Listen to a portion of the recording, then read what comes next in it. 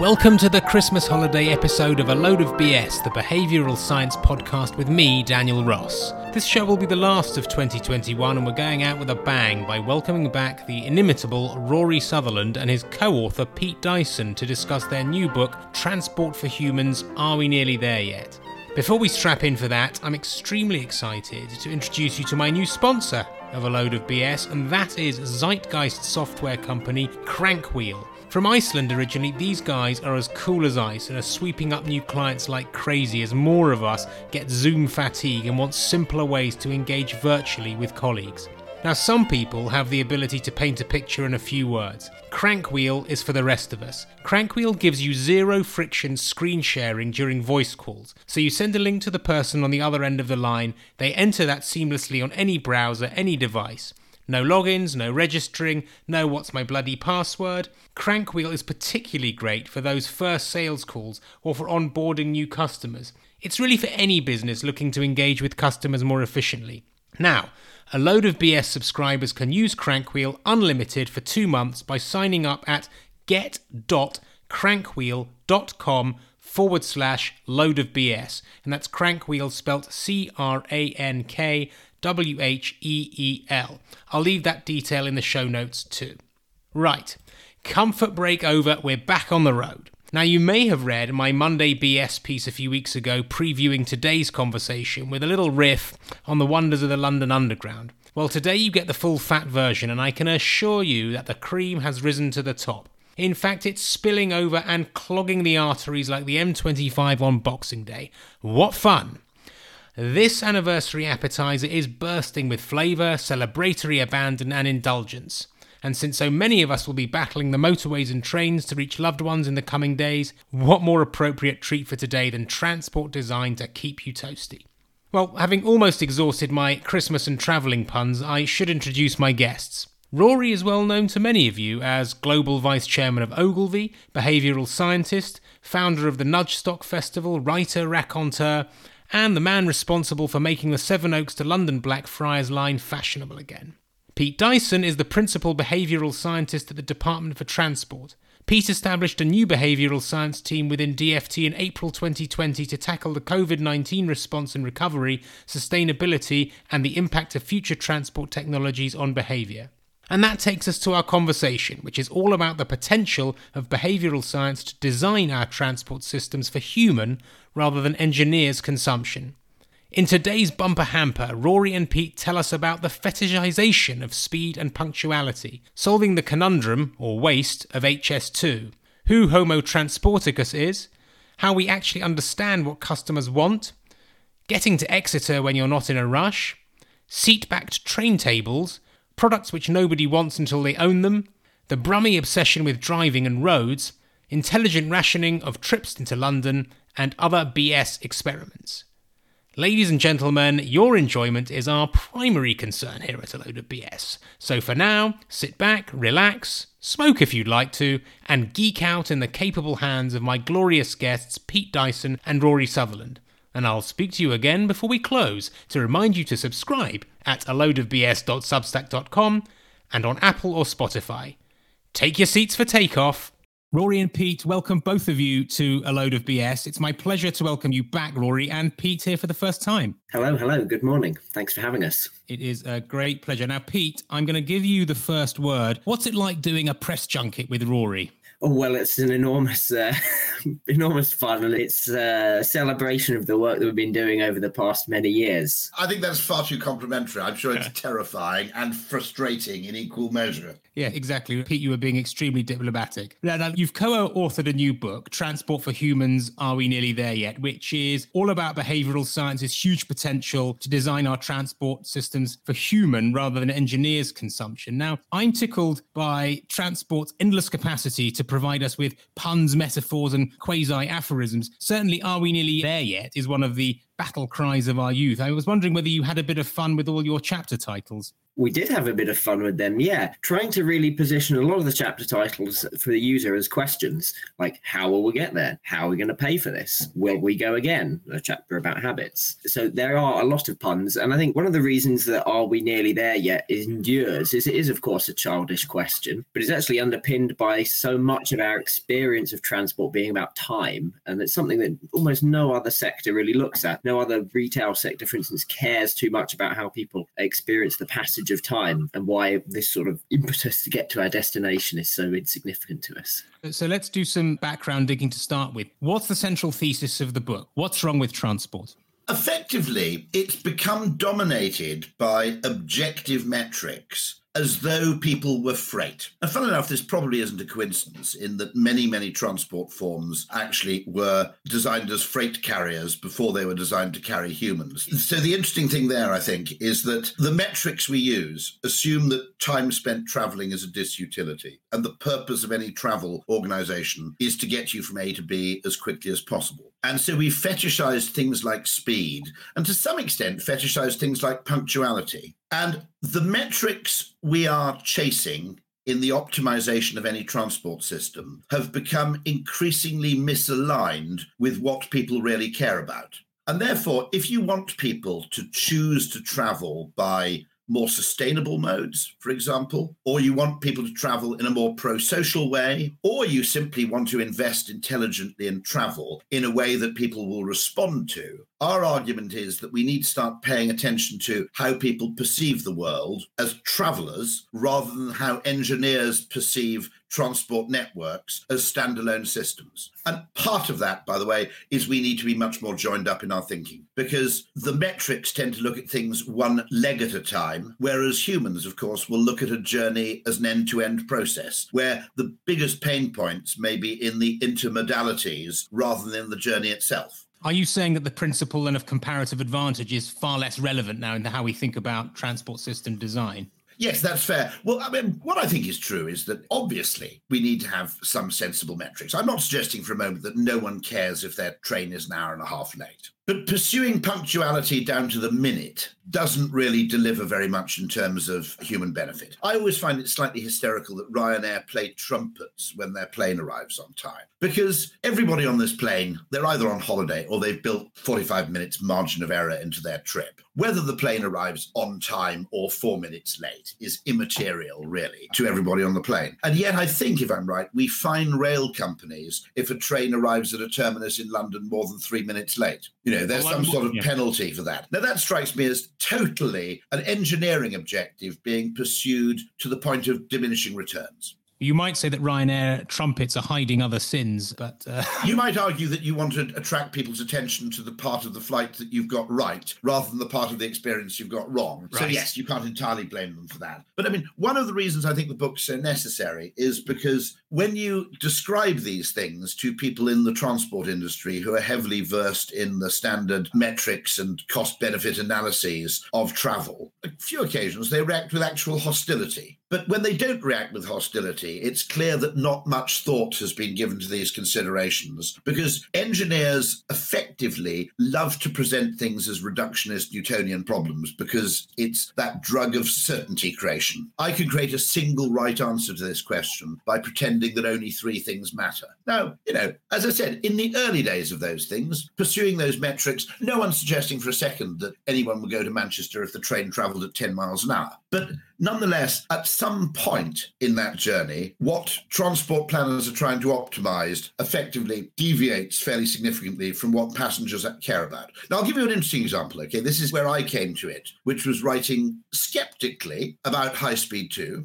And my point was this. I argued that I could reduce my journey time from London to Manchester by 20 to 40 minutes, no cost at all. And people looked at me as if I was insane. And I said, no, you're looking at the time spent on the train between Euston and Manchester. My problem is that whenever I go to Manchester, I buy an advance ticket, because if I don't buy an advance ticket, it costs £1 billion.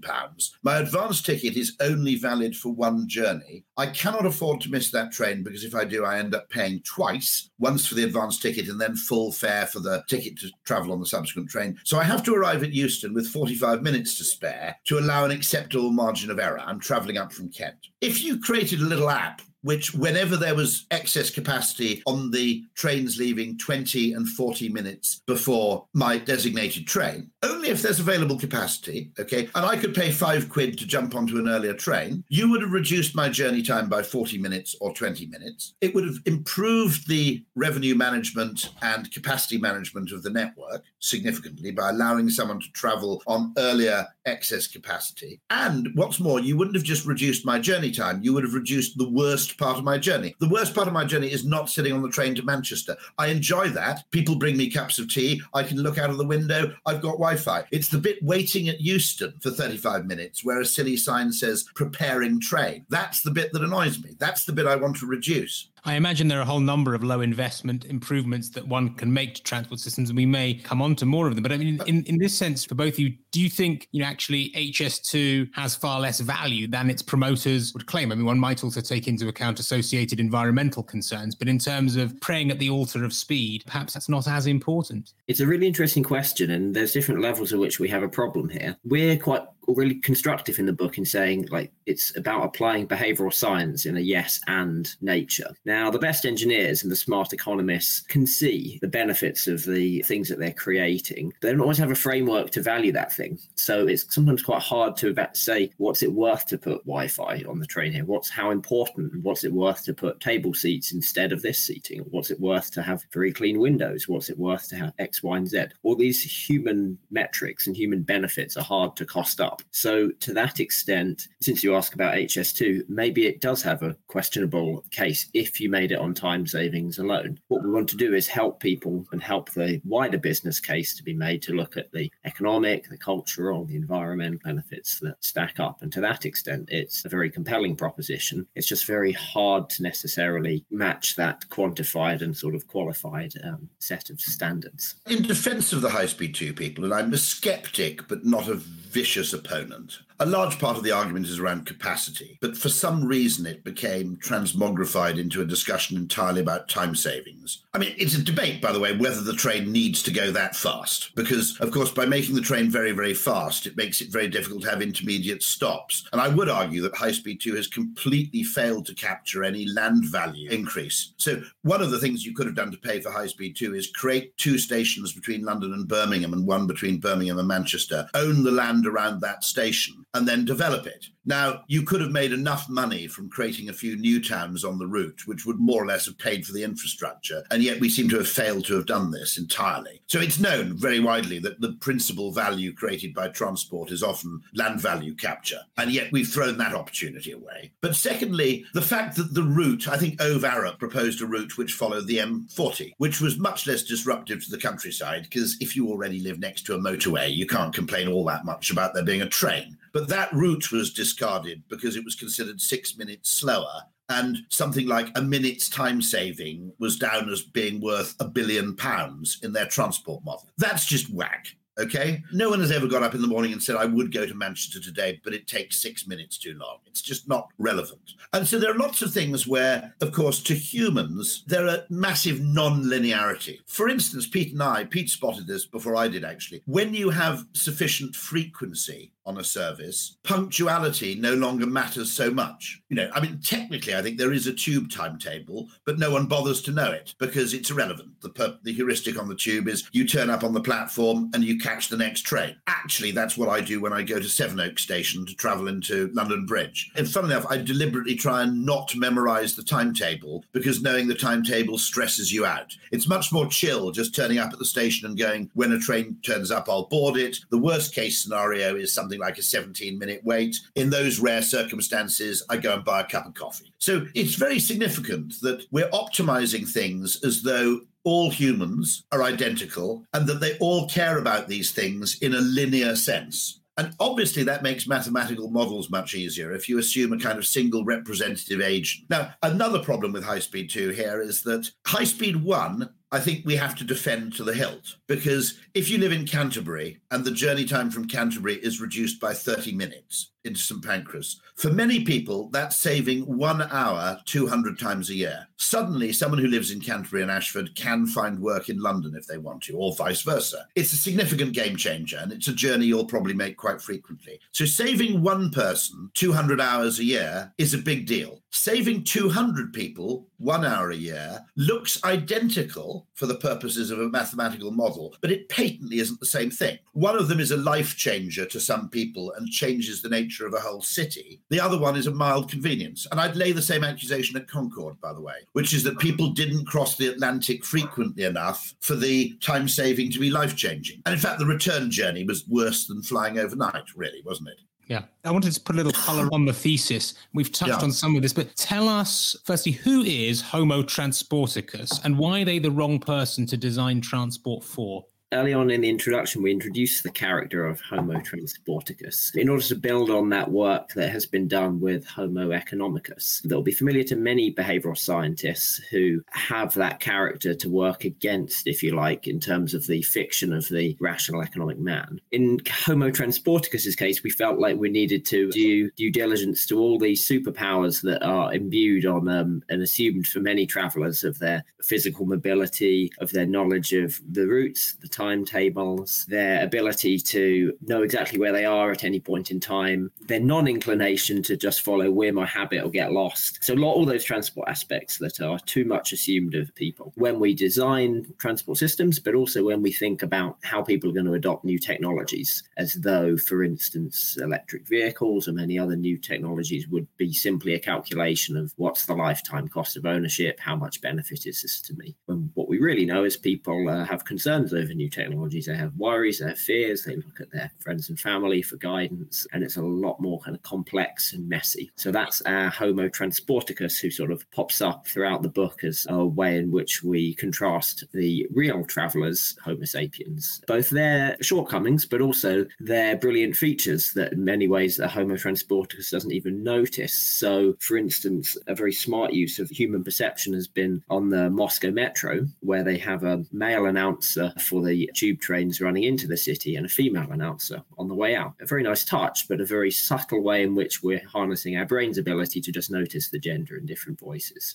So how much do we really understand, though, about how Homo sapiens want to use transport? And indeed, how do we learn more? We need to learn more partly through experimentation and just shrewd observation. So the first thing is you stop being Homo transporticus. Well, Homo transporticus never exists outside transport models. He's effectively a close relative of Homo economicus, which is the strange, non-existent imaginary species which populates economic models with stable preferences, perfect trust, perfect information, transitive preferences, all the assumptions that economists make about humanity in order to try to make us mathematically tractable. And Homo transporticus is effectively Homo economicus on a train, obsessively concerned with the efficient use of time, completely blind to any consideration of the quality of time, in the sense that even when the Eurostar was significantly slower before High Speed 1, it was observable that people were significantly travelling by train rather than by plane. And that journey was literally an hour or so longer. Why? Well, I would argue that the quality of the time on the train was inordinately higher than the quality of time when you practice short-haul flights. Because on the train, you plonk your bum on a seat and you have 3 hours to get on with stuff. Okay, that might be working on the journey out, and it might be drinking the finest wines known to humanity on the return journey. But nonetheless, it was time of some enjoyable quality. Nobody ever boasts about how fast a cruise ship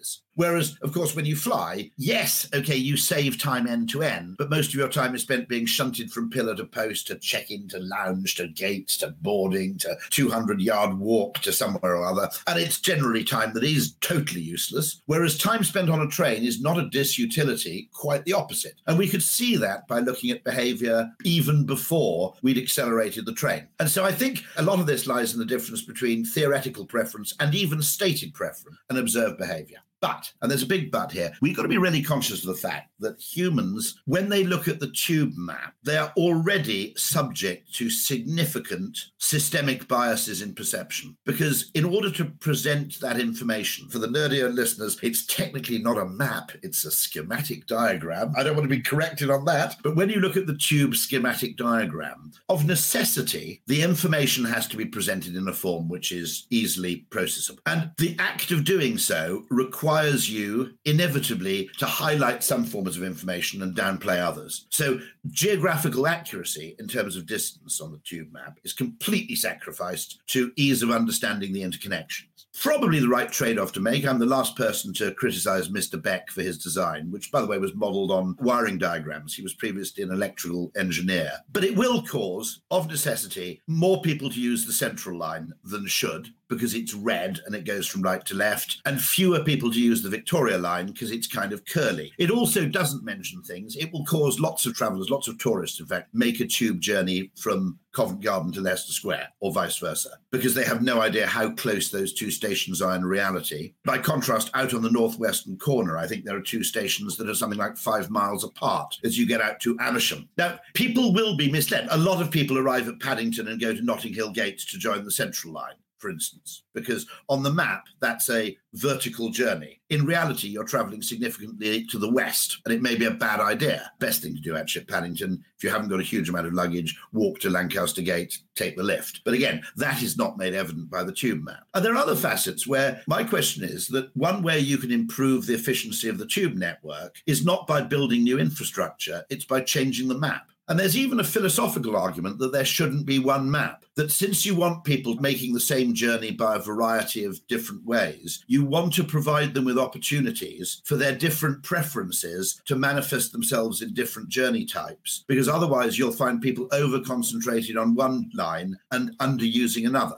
Philosophically, it gets into quite interesting territory. So an example would be, in the summer, if the central line was getting overcrowded, you might want to flag the fact that the circle line was air-conditioned and the central line wasn't. So the weird thing that advertising does, which is messing up people's frame of reference, if you have lots of competing entities all playing with people's frame of reference, the overall collective effect is probably quite healthy. Now, to an economist, it drives them crazy because they see single individuals doing things which are suboptimal. But at the collective level, having different utility function, the fact that people have different utility functions can be used to great advantage. Well, I was curious to discover, by the way, that TfL has its own set of alternative maps or schematics, which I've never seen the light of day. I mean, there is a TfL temperature map. There is a TfL taxis map, which is particularly good for nighttime when you're looking for a taxi when you come off the tube, or cycle maps or walking maps. And then there's a whole subculture of other unofficial maps. So there's stuff there, but I don't know whether they see the light of day.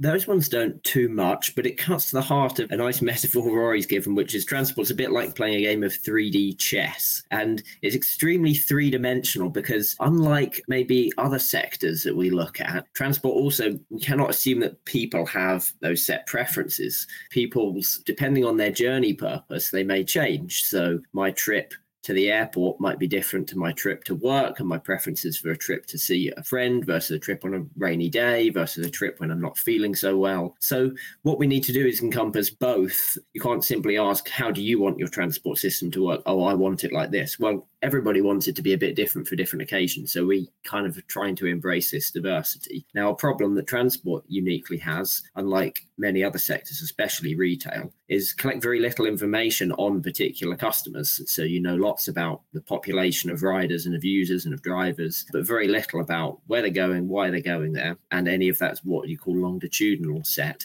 to say, well, sometimes Rory does this, but sometimes Rory does that. And we have almost no information on how people are actually using it. There's also a case if someone is a repeat maker of a journey. There's a strong case, arguably, for shaking up their habits. So there's a wonderful finding, I think it was several universities, Cambridge and London, looked at Oyster card data around a partial tube strike, when about 3 tube lines went on strike and the rest of the network didn't. And they found that a significant percentage of people continued making their in extremis journey that they'd adopted for the tube strike after the strike had ended, because they discovered something. Either they'd never tried it before and subsequently discovered it was better, or they had tried it before, but 5 years ago, and now they discovered there's an M&S Simply Food at the other place, so they can combine their trip home on this new route with a bit of a shopping trip. My behaviour completely changed when a coffee shop opened at one of my local stations, because previously it only had 2 trains an hour, And so you had to arrive a bit early to allow the margin of error, get back to my thing again, which meant you were a bit bored. And once the nice guy opened with his coffee stand, I used the station probably 3 times as frequently because there was something to do while I was waiting, effectively. Or I could reframe the time as coffee drinking rather than waiting, perhaps. But there's a really interesting question, which is giving people, and this applies to that, by the way, to multimodal use. Shaking car drivers into using a train occasionally means that when they make subsequent decisions,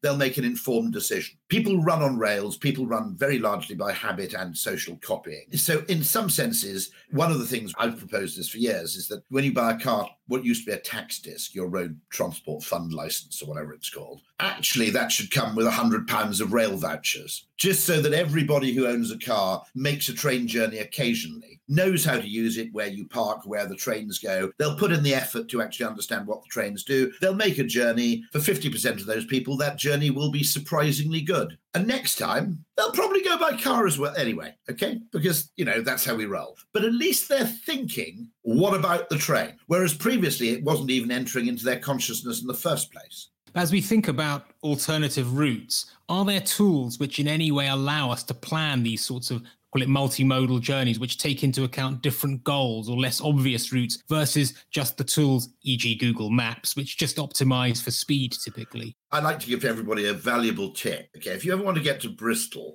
or you want to get to Exeter and you're not in a desperate hurry, there are direct trains from Waterloo to Bristol Temple Meads and to Exeter. Now, because when you search on National Rail, it tends to vastly overweight speed, these trains become completely invisible. And it always says, even if you say Waterloo to Exeter, it says, take the tube to Paddington, get a train to Exeter, right? Now, that is faster. Okay, but A, it involves 2 modes of travel rather than one. It's a bit more hassle. B, because nobody can see the Waterloo to Exeter trains on the web, they're absurdly underused and therefore insanely cheap. I had a daughter and 3 friends who had to get some weird festival in the West Country. And I actually bought them first class advance tickets to Exeter. I mean, they're only fucking 19. I shouldn't be spoiling them like that, really. But nonetheless, I thought, well, okay, it's only like £3 more. And it's actually a really enjoyable journey. Now, in order to find that journey, you've got to put via Salisbury. No one except me and Pete, and maybe you, and 27 other train nerds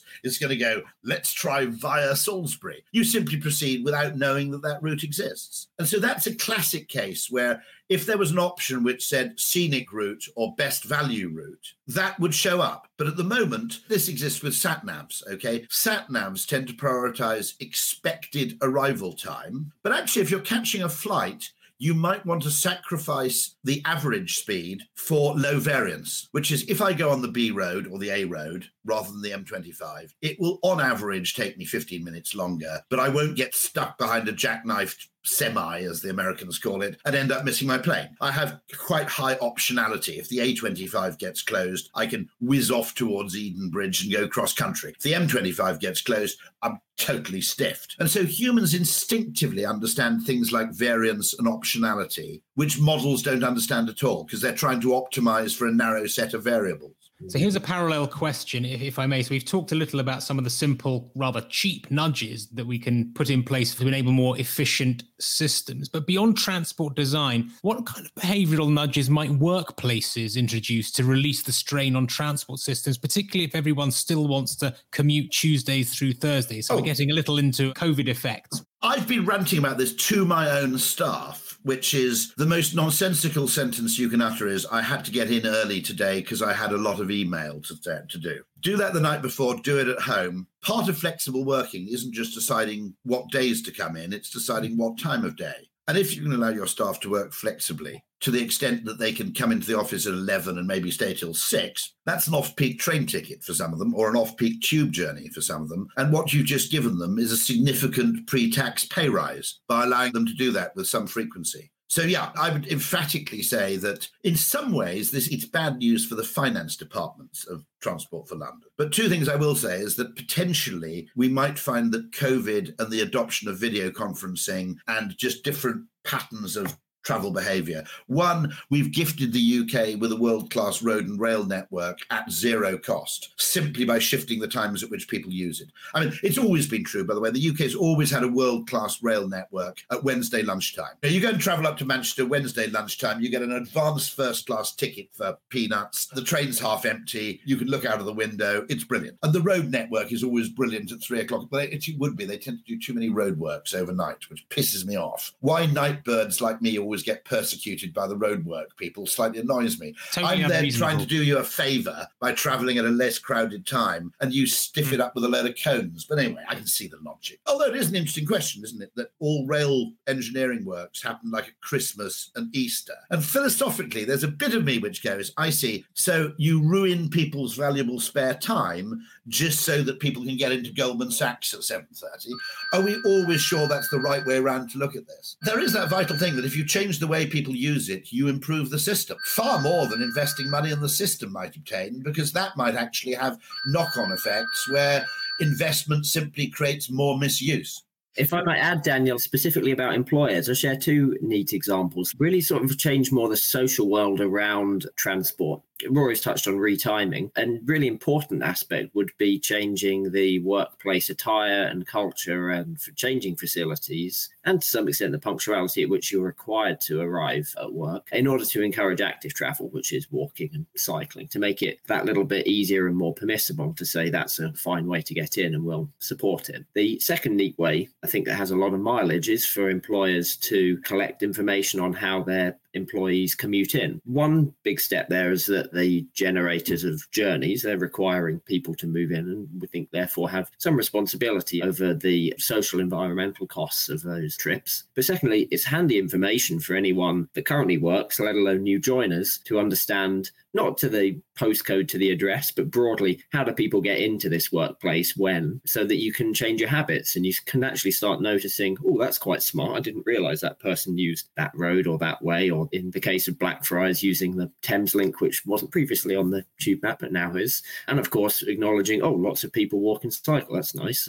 Maybe I'll ask them how they do that. Let's talk about the impact of COVID on transport a bit more, because apart from the obvious that people have been moving around rather less. Actually, let's just raise another question, Okay. which is, if we're going to do high speed too, let's ask intelligent questions like, will there be some sort of flexible ticketing? How much is it going to cost? Will I be able to board an earlier train? Because if a train's leaving every 10 minutes, it's stupid investing all the money and the speed of a journey where I have to spend 40 minutes at Euston Station before. But also questions like, will there be little video conferencing booths on the train, or at least at the station? I mean, to be honest, you could improve Euston Station by doing almost anything. Simply demolishing it would be a good start. But I mean, we need to rethink the architecture. I mean, one of the things that really annoys me is seat back flaming tables, okay? The Thameslink trains, which in some cases go from Brighton to Bedford. Now, most people aren't taking the train from Brighton to Bedford, I get that. But they're fairly long-range trains. They didn't put bloody seat back tables on. They're great trains, by the way. I really like the trains. I like the fact that they imitate the noise of the giant ants in the 1950s horror film Them, whenever they start off. If you don't believe me, go on YouTube. But I love the trains. They're fantastic. They don't generally have three-person side seating, which the previous trains did, which people really sodding hate, okay? Sitting three abreast with strangers is horrible. They've got it all right, but then they fell at the last hurdle. I would often take a slower train on Thameslink because it takes me straight to Blackfriars, but I've hacked it because there's an unused first-class compartment at the back, which actually has some tables. But I'm conscious that 90% of the people at the train are just sitting there staring into space for want of a sodding table. They probably spent years discussing points configuration and running order and stuff like that. And nobody can be bothered to put a table on the thing. Our architecture hasn't caught up with our technology. Our street furniture hasn't caught up with our technology. So is this the goal of the book, actually, to encourage designers to think a little more creatively? Aristotle spotted this, right? I mean, this is 2,500 years old, which is you can use science when things can only be how they are. It is correct to use the scientific method in things like gravity, where things can only be where they are. But when things can be other than how they are, and that basically includes psychology, you have to ask the question, how do we want things to be?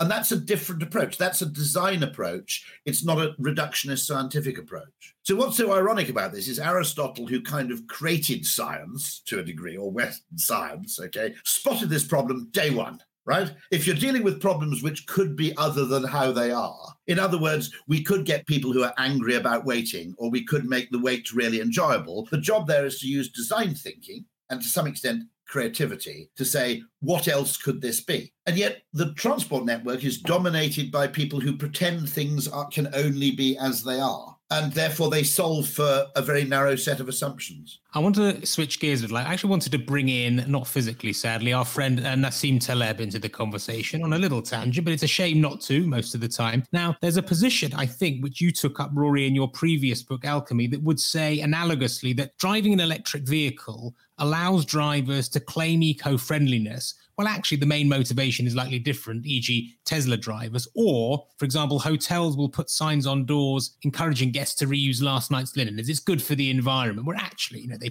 care primarily about the bottom line. Now, that may be just a bit of benign social proof by saying, this is what most customers do. Now, your position, Rory, which I think, by the way, is rather fair, is that, if the outcome is positive, then it matters little if the starting objective, i.e., showing off in a Tesla or improving your bottom line, is different. But Taleb said something rather different in Fooled by Randomness, saying that actually this is really disingenuous behavior. There's zero skin in the game. It's highly uncourageous behavior. It's sort of duplicitous, if you like. But I'm wondering to what extent you would agree with that, or if it's okay, even if objective is slightly different from outcome. I suppose that I'd be very naughty, okay? Now, Taleb also says something very interesting, which is there's no such thing as rational beliefs. There is only rational behavior. And his defense of religion would be, if an irrational belief leads to behavior which is beneficial to the collective, then you can't denigrate it as irrational. I mean, even at the individual level, I think I mostly don't walk under ladders because of superstition, even though I'm a 56-year-old reasonably rational bloke. I think the bigger driver for my not walking under ladders is strangely the childhood belief that it's unlucky, not the fact that I've been exposed to a lot of health and safety statistics about the inadvisability of walking under ladders. Now, if my superstition about walking under ladders creates a benign behavior, I would argue to some extent, who cares? To be honest, okay, my only regret about the book was that there isn't a big enough section on electric cars, because we wrote it before that had actually reached a tipping point. But the great thing I've suddenly realized is it now allows us to issue a new updated edition in 2 years' time with a whole new EV edition, which means we can sell the same product twice. But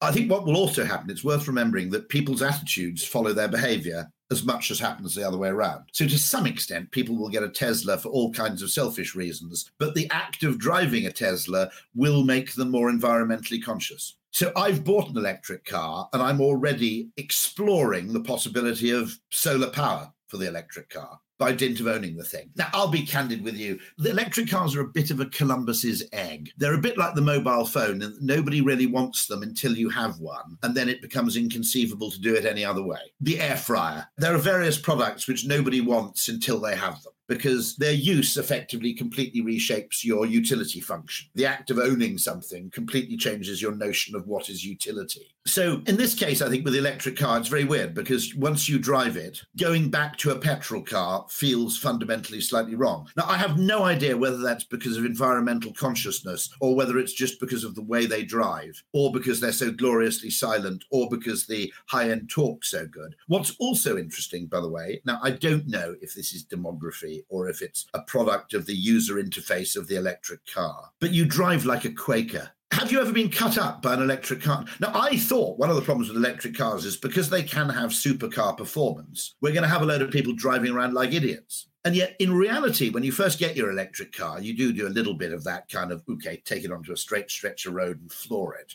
But by the time you get to week 3, you're driving like a chauffeur. And the other weird thing is regenerative braking makes you much more benign towards other road users. Because if the git in front of you brakes for no apparent reason, in a petrol car, you have the feeling you have robbed me of my hard-bought kinetic energy, you bastard. And in the electric car, you don't even have to brake. So the brake pads on my Ford Mustang Mach-E are designed to outlive the car, because most of the braking is done by the motor, which is regenerating, okay, not at 100% efficiency. But when I slow down, because acceleration is so easy and enjoyable, and because deceleration is less costly, instead of getting angry with the person in front, I just go, oh, this person's decided to slow down. I think I'll slow down as well. And so your relationship with other road users changes in a very peculiar way. It's like converting to Quakerism on the roads. Very strange. going to diminish road rage over the next generation, perhaps. I want to ask about some of the innovations that are exciting you. They could be COVID inspired or otherwise, because I am interested, I touched on it earlier, about what are the things around COVID changes in transport that have surprised you? What have you learned? But alongside that, you could also answer the question in terms of some of the crazy ideas perhaps that you hear are being discussed behind closed doors, which might have potential.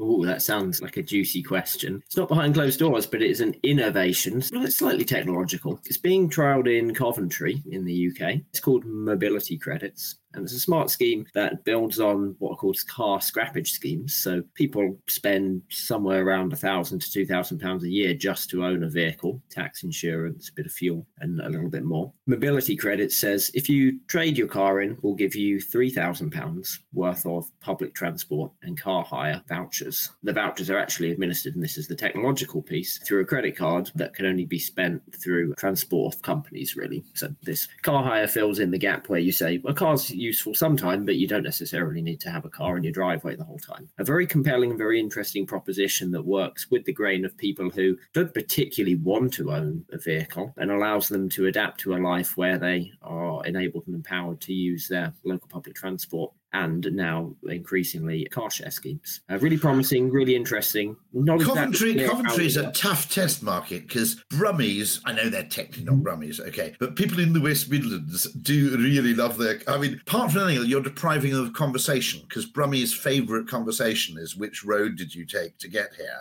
Is that a statistically significant observation? Trust me, okay. It's something Londoners never do. I've never quite understood this because as a provincial myself, I have some sympathy with, well, actually, we decided to take the A23, but then we got stuck behind the traffic. I quite like those conversations, but they're social death if you're a Londoner for some reason. But it's quite bold of Coventry taking that decision in what used to be the car manufacturing centre of the UK. And it's worth noting, by the way, that an awful lot of the conversations around transport are woefully London-centric. And actually, a lot of the conversations about flexible working is slightly London-centric as well. Because if you have reasonable-sized, sensible, highly attractive cities like Liverpool, Newcastle, Bristol, getting into town to work and getting home again is not a totally impossible burden, so you can lead a life that's as rural or as urban as you like. The problem happens with something like London, where in order to enjoy low population density, you have to move about 28 miles out, and that's expensive and time-consuming. So I totally support any of those experiments with new forms of currency. So what they've done is they've created a credit card which you can only spend on transport. And funnily enough, they're mimicking what a friend of mine did when he got rid of his car in London. He realised that the problem of getting rid of his car is that the car has a high upfront purchase cost and a low marginal cost of use. So once you own a car, you tend to use it quite freely. The problem of selling a car is that, he said previously, you would have just driven to IKEA for the lols one Saturday. Once you have to rent a car or take a taxi, even though you are saving money overall, the incremental cost is much, much higher. So what he did, this friend of mine, he's a very good Cambridge mathematician, but he adopted a psychological solution where he just set up a separate bank account and he put into that bank account all the money he was previously spending on the car, the insurance, the purchase value, obviously, I think his parking costs in London. And he made a rule that he could only use that bank account for any form of public transport he liked. And he pronounced himself delighted with the results because he said, I actually discovered I had quite a large surplus when I went to see my mum in Dorset. I used to go first class on the train. And, I would casually take a taxi to IKEA if I felt like it because I didn't feel the guilt of using the money when I effectively pre-allocated the money as transport budget. It's what's called cookie jar accounting in behavioural science. I also think, by the way, we need to create currencies for use of public goods. What interests me about currencies, and this is an aside, so apologies, Pete, we already have these parallel currencies. They're called things like Avios points, okay? They're called things like Nectar.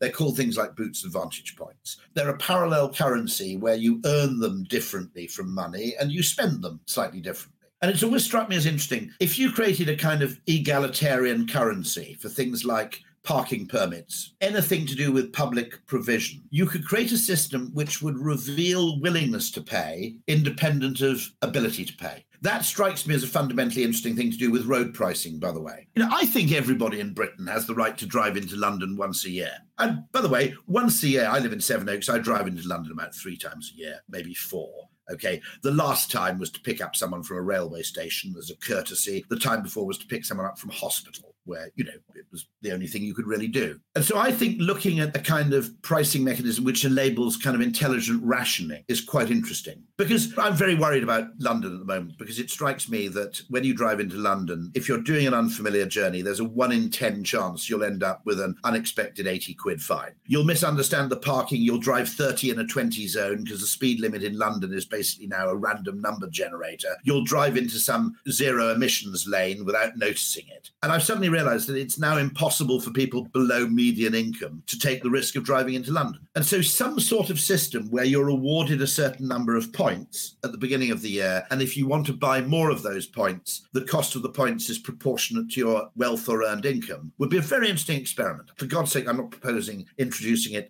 wholesale, but the experiments with parallel currencies for things which are a mixture of kind of private good and club good and public good could be really worthwhile.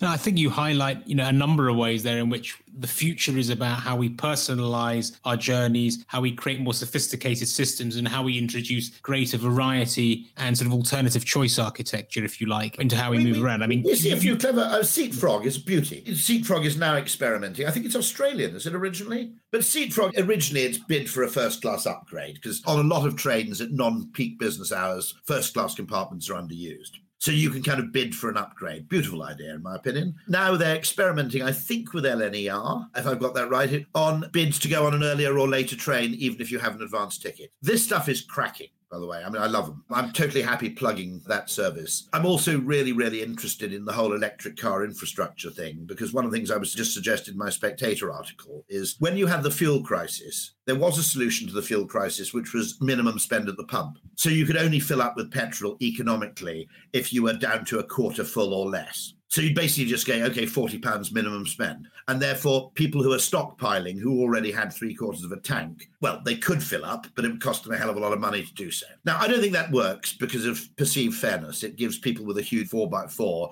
an enormous advantage over people with a Nissan Micra. But I think it might work for electric cars. So if you have 4 charging points, okay, the electric car charger knows your level of battery charge when you plug it in, and it actually displays it on a screen. So let's imagine you have 4 car chargers. It would make sense if 3 of them were being used for the 4th one to say, I am reserved exclusively for people who are 25% or below. So that people who are just charging up out of expediency would drive on to the next charger, and people who are desperate would be confident of the ability to charge their car. So, it could say, okay, if there's only one last charger available, that is only reserved for charging people from 25% or below to 50% max. Unless, while they're charging to 50%, one of the other chargers becomes available, in which case they're free to carry on, and the other charger then becomes the 25% or below charger. I think there are really clever things we can do if we think, ultimately, this is being able to solve problems at more than one scale. And the great problem of transport engineers is they can only solve it at the kind of systemic scale of the individual network. I've argued repeatedly that Transport for London should welcome Uber in a way, because the existence of Uber bizarrely causes me to use public transport more, even when I don't use Uber. Now, again, what the hell am I talking about? No, because I know Uber exists, I'm happy taking the train because I know, well, if the worst happens, I've got a fallback, which is Uber. Or if I go and see my friend at, 11 o'clock on Saturday, I'll be able to get to Charing Cross because there's Uber, whereas previously I might have driven in for fear of missing the last train home. So these things interact in 3D chess, highly complex ways. Yeah, that kind of interaction connectivity, I think, is really the future. I mean, one area we haven't touched on, time may get ahead of us, but is this, what other sectors can we learn from? What other modes of transport can, for example, TfL learn from? And how does that go both ways? What can we steal and imitate? Well, I'll give you one interesting example, actually, which is that even elsewhere in the travel industry, it strikes me as interesting that rail and airlines don't borrow from each other very much. One way I'd actually redo trains, commuter line trains, is I'd get rid of first class, but I'd say that people who make the journey more than 200 times a year are allowed to sit in a separate category of seating, or more than 100 times a year. Let me explain why, okay? If you make the journey once a year and you've got to stand, it's a pisser, but it doesn't ruin your life. If you make the journey 100 times a year and you have to stand on 80 of those occasions, it's a major pain.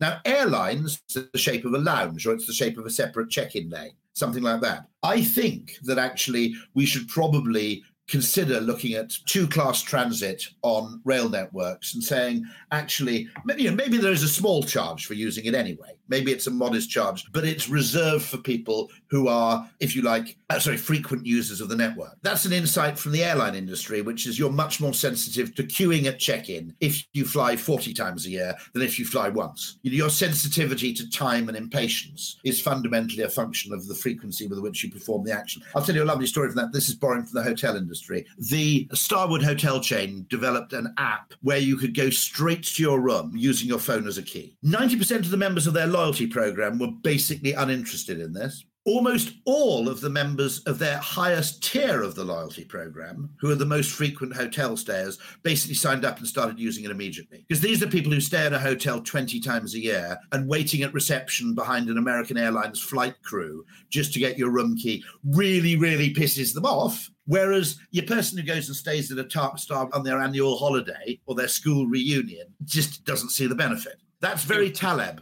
Which is Taleb's point, is that we treat data sets as if they're kind of uniform, and actually they're highly chunky. Give you another example. Taleb's work on IQ, which shows that IQ correlates with success largely because people with a very low IQ are very rarely above average income. And most of the correlation is driven by one side of the curve. I think that's also true about punctuality. I'm sure that punctuality correlates with passenger satisfaction, but I'm equally sure that 90% of that is driven by the fact that people whose train was an hour late or whose flight was 2 hours late are seriously sodding angry. It's not a linear relationship where people whose flight is 2 minutes late are mildly angry. They don't care. So you can see correlations in data and then draw that stupid straight line through the data and confidently proclaim there's a correlation, when if there's a major non-linearity in the way the data presents itself, and in IQ, it basically flattens out above a certain point. The relationship between wealth and IQ, weirdly. The correlation is driven by one side of the chart. So I think much more nuanced use of statistics is part and parcel of this. It requires context. And this is where Homo transporticus is such a problem, because he's a single representative agent. And we assume if we make him happy or her happy, everybody's happy.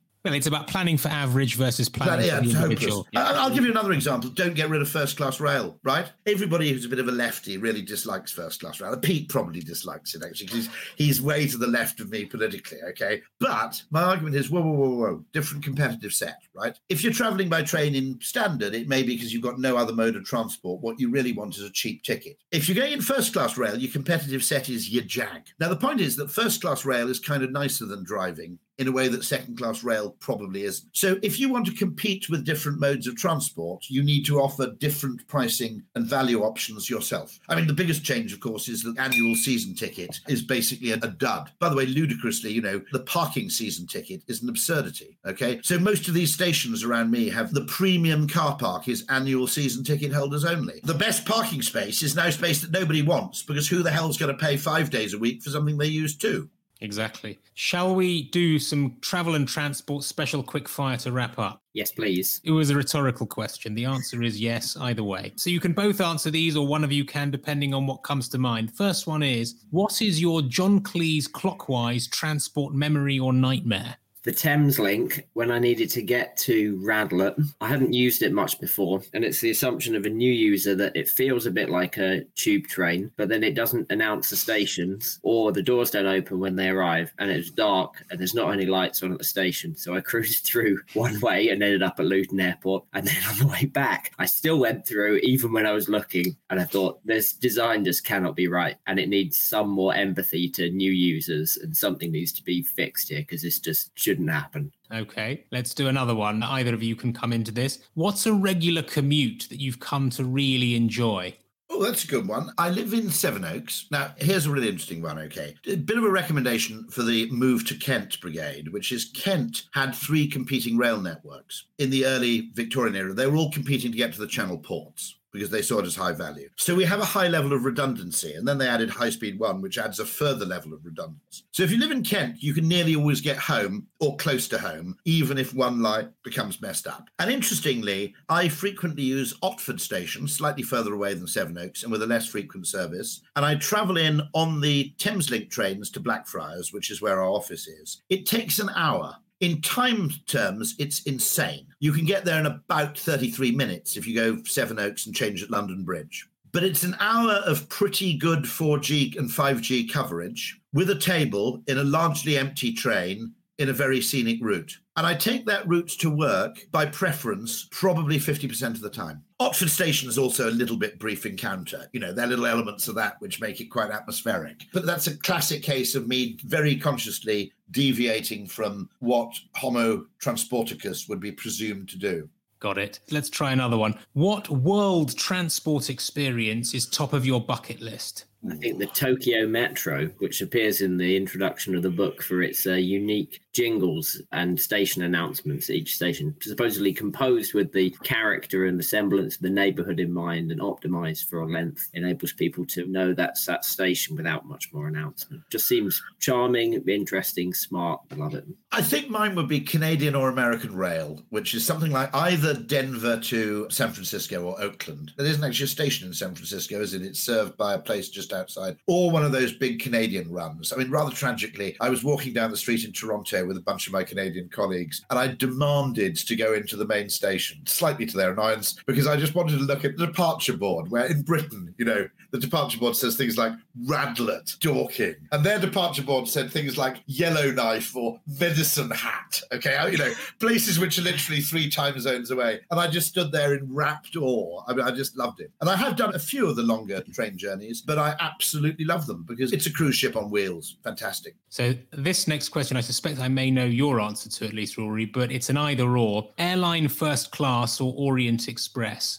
I have to admit, I have been upgraded to first. Now, okay, Paul Dolan, who's one of the great experts in happiness at the LSE, 2 interesting things he does. He has a Rolex, and he also travels into work first class from Hove. And I said, okay, you're a big expert on happiness. Why the Rolex? And he said, well, if I divide the cost by the number of times I look at it and the number of times my son's going to look at it and the enjoyment derived therefrom, it's not actually that extravagant. I get a little buzz 40 times a day. Very interesting reframing. But the first class thing, he argues, is it turns something which is normally a bit of a chore into an active pleasure. And I have to say that about the best of first class air travel, which when I've been lucky enough to have it, which is rare. And also I had a moment which can never be recreated, which is the only time I've travelled full fare first class at a client's bidding. I went into the Concord Lounge at Heathrow Terminal 5. There was only one person at the champagne bar standing there with a glass of champagne, and it was Alan Wicker.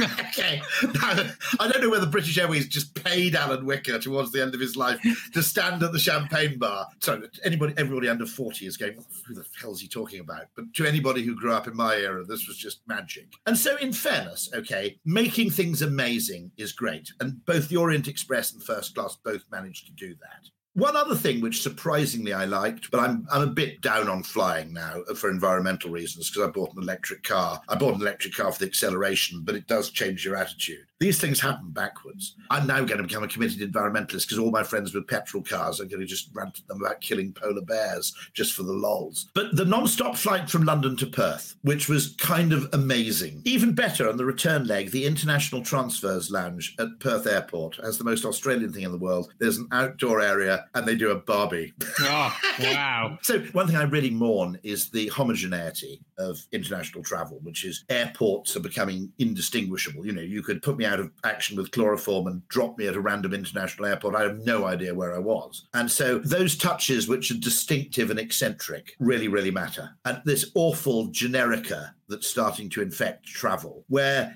in a way, the world, individual places are becoming more diverse. You can get Burmese or Korean food in London. You couldn't do that 50 years ago, okay? But the world, when you travel it, varies less and less. So there comes an argument, which is, should you take your 2 weeks holiday in London exploring the diverse ethnic restaurants rather than flying halfway around the world to land at an airport which seems pretty much like Heathrow Terminal 5? Now, there's something to be said for that. Well, let's give you a city break choice penultimately. Las Vegas or Lisbon city break?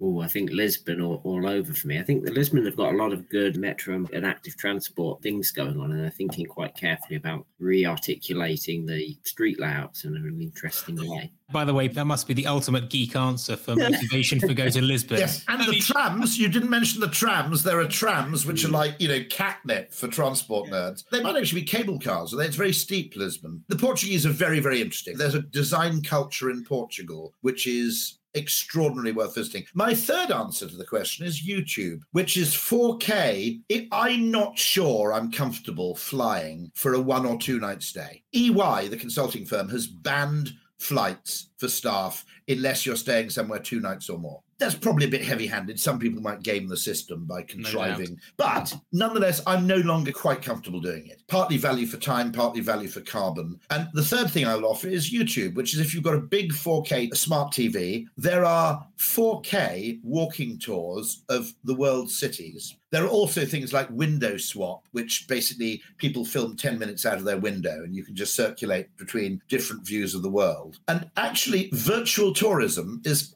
kind of interesting. And now, okay, Pete is a massive devotee of the Facebook Oculus Quest, aren't you? Is that right, Pete? VR headsets are amazing. They really immerse you even more than you would expect. There's some things going on there that I think are very interesting indeed, yeah. So I do ask the philosophical question, is it value for carbon to go to Machu Picchu when, to be absolutely honest, a combination of 20 minutes on a VR headset and a 2-hour National Geographic documentary will probably deliver 80% of the value? And the extent to which travel is used as bragging rights. If I'm going to be a bit cheeky about young people, okay, young people would be very snarky about the status signaling of my generation, which would be the BMW M5 or whatever. But traveling to distant and obscure places, and this is facilitated by social media, by the way, in part. And the guy who predicted this was Geoffrey Miller. And Geoffrey Miller, who wrote The Mating Mind, said that we show off things we can show off. Now, for some reason, I wouldn't post a picture of my new car on Facebook or Twitter because it would seem like a really weird boast. But weirdly, if I go to some obscure beach resort in the South Pacific, that's fair game. And that does worry me a bit. So my favorite ad campaign of all time is the Ogilvy Germany ad campaign, which shows photographs of places in Germany that look very much like great tourist destinations, which are a long-haul flight away, and compares the cost of getting there by rail and the cost of getting there by plane. And what's beautiful about that, by the way, is it leaves the environmental message implicit but unsaid. And that's an advertising campaign for Deutsche Bahn, which used quite a lot of sophisticated AI in finding bridges in Germany that look like famous bridges in China and so on. And to be absolutely honest, okay, I'm old now. There are a few places I really want to go back to long haul, like New Mexico. And to be honest, I really want to go to Australia and I really want to go to New Zealand one day. And I like India enormously. But to be honest, is there that much correlation between how far you fly and how much fun you have?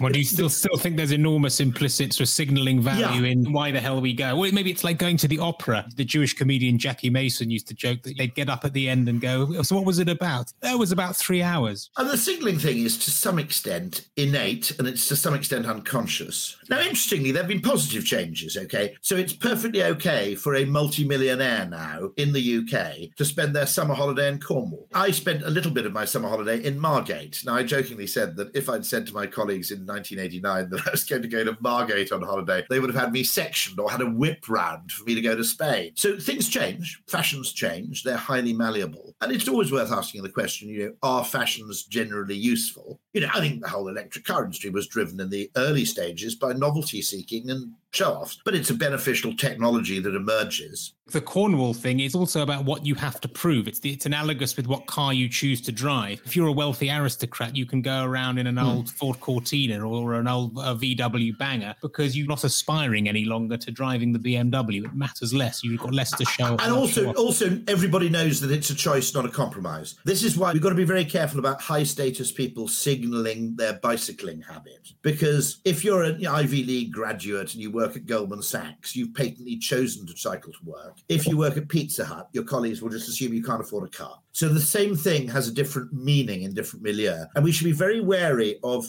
environmental virtue signaling which doesn't scale, which is something I can get away with because I already have high status in other areas. I'll give an example. George Monbiot, his job is to be an environmental commentator. So if he says to someone hosting a conference in Copenhagen, I'm going to have to come by train, they go, well, absolutely, that's fine because it's an environmental conference and it's entirely congruent with George Monbiot. If you're a junior business person and all your bosses are flying to Copenhagen and you say, I'm terribly sorry, I want to go by train, that is not actually a bonus mark. That's Sutherland being a bit of a weirdo. So we have to be mindful of the context in which decisions are made. For sure. I'm going to do one final last question and then we'll wrap. If you had to rely on only one mode of transport for the rest of your lives, what would it be? Pete's going to hate me for this, but you go first, Pete, because it's going to be your bloody bicycle, isn't it? Your titanium. Well, I couldn't do without. The bicycle is both a mode of transport and a sport and a leisure activity, and it gives me, where I live, a great deal of freedom to move around how and when I'd like to. Yeah, for me, hard to see past the bicycle. Actually, bicycle plus train, if you're allowed to, that would be pretty interesting. In 5 years' time, mine might be electric motorhome, because I'm really intrigued by what electrification can do in terms of creating completely different modes of transport. So it'd be a mobile office, it'd be a hotel room, and it'd be a form of transportation. At the moment, I've just got the Ford Mustang Mach-E, and what is joyous about it, okay, this is slightly weird, but there's a weird argument that to some extent Toyota destroyed the car as a form of enjoyment because it made them so reliable, so predictable, so affordable that there was no longer any kind of challenge or complexity you had to overcome. And it gave you nothing to talk about. And the great thing about electric cars is if you meet anybody else who's got an electric car, you're automatically best buddies because you have this immediate thing in common. You start going on about how there's a 175 kilowatt charger just off the M11 at Frampton Busset. I said it to Mark Reed at WPP. I said, this is golf for the 21st century. If you've got a client who's got an electric car, get an electric car because you're friends for life. And the ultimate thing would be for me to actually, what I'd really like, okay, I'm going to raise this because depending on who your listeners are, we've screwed up the marketing of solar power. We assume that you have to spend £30,000 in one go attaching something irremovable to your roof with a considerable risk of disaster, huge disruption, and a 3% chance of catastrophe, either structural catastrophe or your local electricity board tells you they won't credit you for the energy you feed in and there's nothing you can do about it because of Section 3, subsection 2B, right? We need Lego electric power, modular. Now, I can go to any fast charger in my district and charge up to 80% pretty quickly. BP Pulse or Genie Point or any of those providers can, with some effort, make sure that energy is environmentally friendly. Not much point in staying in a 50 kilowatt charger or even a 175 kilowatt charger beyond 85% because the battery can only take sort of 11 kilowatts going in per hour at that higher rate of charge. I want a small solar solution, which means that the final 15% of my battery is always solar generated at home, which means then that 90% of my journeys, because most days I drive 6 miles, that would mean that 90% of my days are solar powered. Today, I'm not driving anywhere. My car's sitting out there in not bad sunshine, actually. Why isn't it banging in just a few kilowatt hours of juice while it's sitting there? And nobody's selling me that. Now, okay, that doesn't solve my problem if I got to drive to Wales. I grant that. I'll have to use chargers or maybe use the electricity grid. But a hell of a lot of my problems would be solved by that, yet it doesn't exist. Well, look, with that, Rory and Pete, let me thank you both for this tour de force on transport, bringing to life what's fundamentally wrong with it, moreover, where we can change it for the better, and for making us think about it in new and unusual ways. I absolutely must recommend to anyone who has a passing interest in how we move around or anyone who has imagination for experimentation to buy Transport for Humans. I think now that you're both an established double act, the sky is the limit for you both now, but only to say thank you both enormously for joining me. Well, thank you very much for inviting us. And the one bit of luck we couldn't have predicted is now is a very good time to have written the book because of necessity, people are rethinking transport simply because past behaviour is no reliable guide to the future. This is a time of disproportionate open-mindedness. So we're not actually we're no longer knocking on a locked door. Absolutely. Thanks Pete, as well. Thank you. And with that, I'm closing out a load of BS for 2021. Today was my 22nd pod of the series, and I hope you'll agree Transport for Humans was a fine way to sign off. Next year, we'll kick off again with interviews with the likes of author and Times columnist David Aronovich, comedian and writer on mindfulness and mental well-being Ruby Wax, another former comedian and now head of BS at JP Morgan Chase, Jeff Chrysler, football broadcaster Guillaume Balaguer talking Pep and Maradona, advertising legend Dave Trott, and former lead psychologist at Cambridge Analytica, Patrick Fagan. Do subscribe on your favourite platform, share with friends for Christmas, leave a review, and we'll be back together in the new year. Happy holidays and be well to all of you.